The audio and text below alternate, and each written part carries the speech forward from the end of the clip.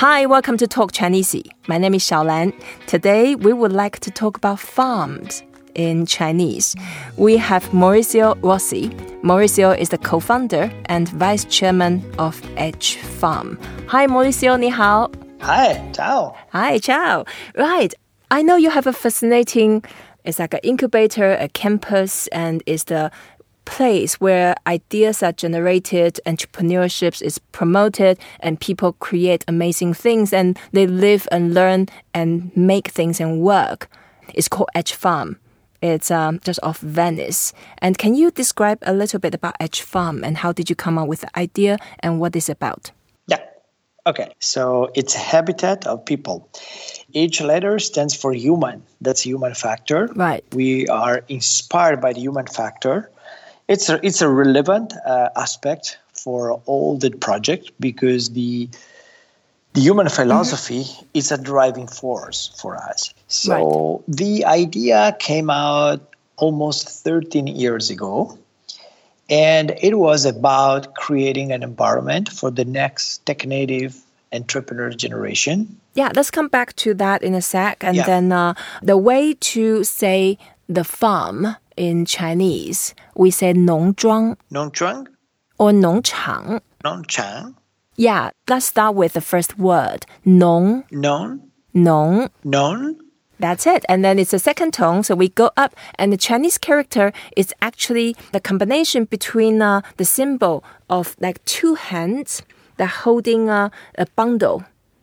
And then that indicates there was the harvesting. And then the second part of the character is the field. So that indicates the location. So the person is holding the grains on the field. That indicates the whole character means agriculture.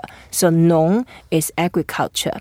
Okay. Yeah. And then the second word, we either use 庄 or 场. 庄 means village. So the agricultural village, and that actually 农庄 together, that means like a little farmhouse with a field and then with the people who live there, work there. And then that's like a cottage. So 农庄. I think that nongzhuang makes a really lot of sense. I should learn Chinese because that's how you explain. It's really like what is Edge Farm today. Mm-hmm. Yeah.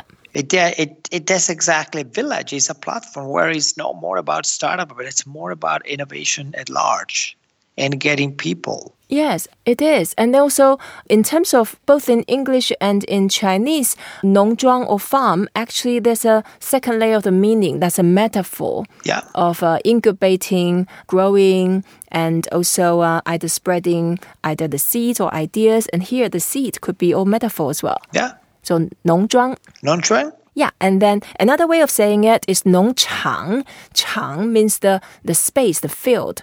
And so 场, 农场. 农场. Yeah, 场. So when we say 农场, instead of picturing a little cottage with the incubation and then the human interaction, and 农场, I would feel a bit more industrial and like the big field of the farm. And then, but in ancient China, of course, there was not much difference. And nowadays, the difference in farming, either small scale or large scale, like in America, it makes a huge difference. Absolutely. So when I think about 农场, I'm thinking about bigger space, open space, more manufacturing. Yeah. But 农庄, I have the sense of there's a homegrown, local consumption. Yeah. That's my own interpretation, but I get more sense of that human touch.